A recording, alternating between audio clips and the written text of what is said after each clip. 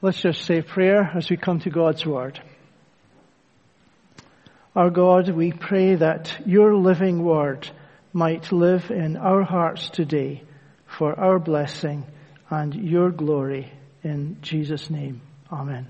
I'm now going to read 3 short pieces of Scripture to you, and beginning in Psalm 119, verses 89 and 90. Forever, O Lord, your word is firmly fixed in the heavens. Your faithfulness endures to all generations. You have established the earth, and it stands fast. And secondly, Acts 5, verses 30 and 31. The God of our fathers raised Jesus, whom you killed by hanging him on a tree. God exalted him at his right hand as leader and Savior. And thirdly, Acts 16, verse 30 and 31. Then the jailer brought them out and said, Sirs, what must I do to be saved? And they said, Believe in the Lord Jesus, and you will be saved, you and your household.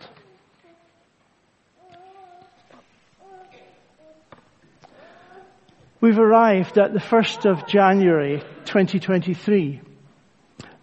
Now just pause for a minute. We've never been here before. The sun has never risen on this day before. We live a year at a time, a day at a time, or as one elderly lady said to another, no, my dear, it's moment by moment. I think she's right. Yet God surveys all the yesterdays, the todays, and all the tomorrows to come. So on the 8th of September last year, Queen Elizabeth II died. But way back in 1939, when she was 13 years old, she handed her father, King George VI, a poem, which he then used in his Christmas speech that year to guide the people as they look towards the uncertainties of the coming year. Listen to the words the king quoted. And I said to the man who stood at the gate of the year, Give me a light that I may tread safely into the unknown. And he replied, Go out into the darkness and put your hand into the hand of God. That shall be better to you than light and safer than a known way. Today, I encourage you all to put your hand in the hand of God as we enter the year 2023. Uncertainties there will be, but today on the 1st of January 2023, let us explore the certainties of these verses I have read about 3 things that are eternally fixed in heaven: God's Word, Jesus' exaltation, and our salvation. And be assured that God will hold your hand. Why is this verse 89 where it is in Psalm 119? Because prior to this, the psalmist had been overwhelmed by the storms of life. But in verse 89, he has overcome and is anchored on the eternal stability of God and his word. And he's standing on the promises of God.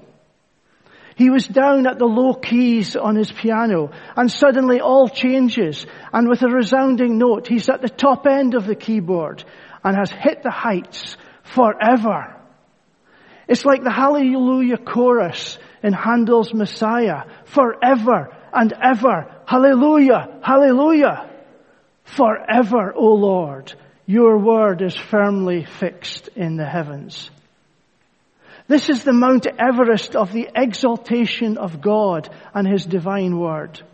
Eternal and firmly fixed and reflected in his faithfulness to all generations. This indeed is a declaration of the all-sufficiency of the Bible. The grass withers, the flowers fade, but the word of God abides forever. Let me give you an example from history on our own doorstep. This church you're sitting in today was built on a hilltop in 1771. That's a long time ago. 252 years ago. Wow, somebody had a God-given vision that we'd be in it today. It was built as a chapel of ease for the weavers and the others who lived nearby, to provide a local place of worship for them, rather than having to walk all the way to St. Machars at Old Aberdeen. It was called Gilcomston Church. And in 1801, James Kidd was appointed minister and preached here until he died. You will notice on the memorial plaque in the foyer that he died on Christmas Eve, the 24th of December, 1834. He preached 3 times on a Sunday, and around how many? 1,000 would come to hear each sermon. This church in its original format, with the ground floor and the balconies upstairs, was built to hold, and the architect was very exacting, 1,234 people. 1, 2, 3, 4. You got it? Yeah. And in those days, 1,000 would come to every sermon. And at the end of his sermons, the street outside would be lined with children waiting to see him. And he would speak to each one of them as he walked along the street. No wonder he set up a Sunday school. And as the memorial plaque records, the love of the Savior was his favorite theme. The young were the objects of his tenderest solicitude. And on the day of his funeral, work stopped in Aberdeen and the whole city mourned. Why do I tell you this? Because 200 years ago, the Word of God and the Gospel were preached effectively in this church. And we continue today with that cloud of witnesses gone before and the Bible still open in front of us. The grass withers, the flowers fade, but the Word of God stands forever. Now note that in this verse 89, it is word, not words. Your word is firmly fixed in the heavens. It's encompassing all that God has declared in eternity. It is firmly fixed in heaven, unchangeable. Its foundations established by the Creator of the universe. God's word was not made up as time went along. God determined all that would happen in the world from the beginning to the end of time. And an outline was revealed to men by the Holy Spirit and written down in Scripture. God's word in the Bible was firmly settled in heaven before it was written in the Bible.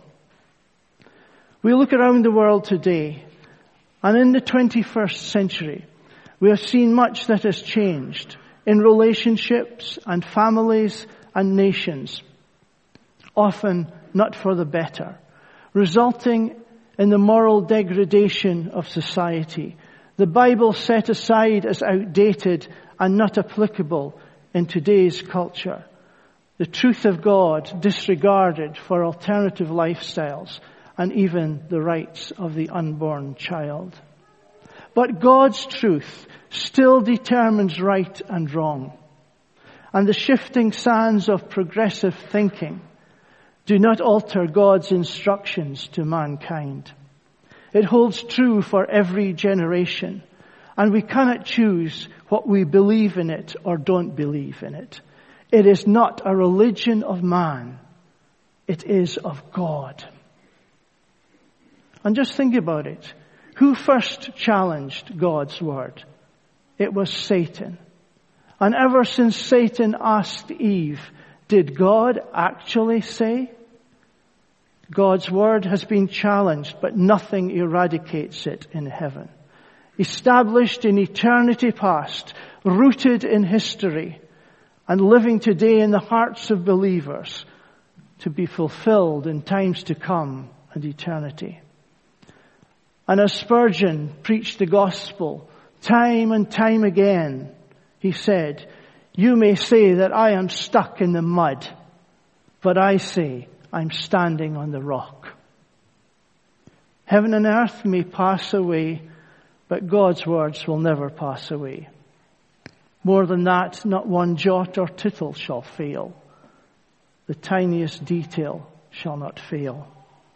Another has said, when the hammers of unbelief are worn out and discarded, the anvil of God's truth remains. And so amid the crumbling dust of governments and nations, we believe the Bible because we know God holds tomorrow. And Jesus would tell us to always ask the question, is it of heaven or is it of men? Now, I've brought an old Bible with me today. Wonder what size you think it is. Is it bigger than this one? Let's go and find out. Watch this.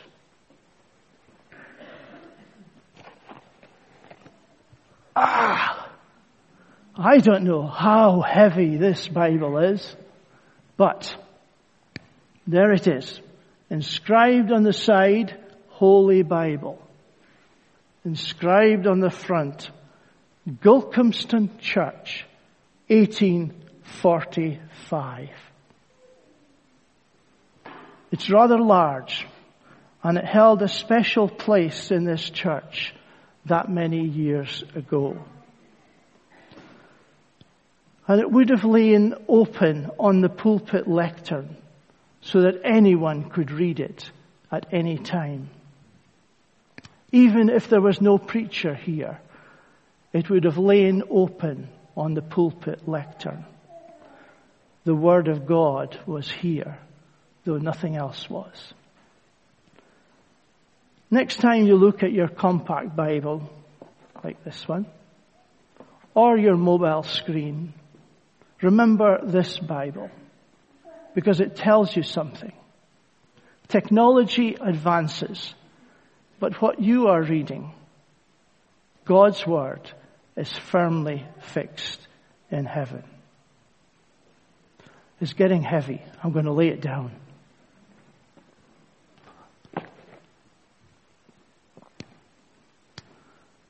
Now consider this. I'm encouraging you to trust in God. The reflection of a moon in a still pond gives a perfect image. But if a few minutes later a breeze blows over the pond, the surface waters ripple, the reflection is shaken and distorted.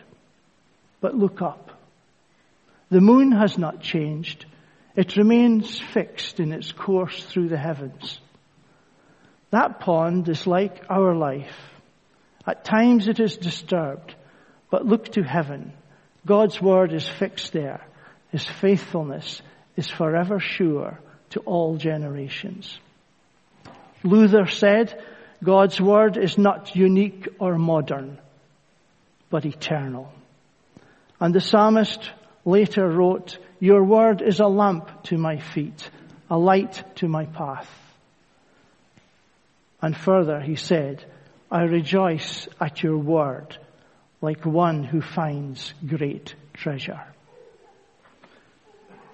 My second point is concerning Jesus. Jesus' victory is firmly fixed in heaven.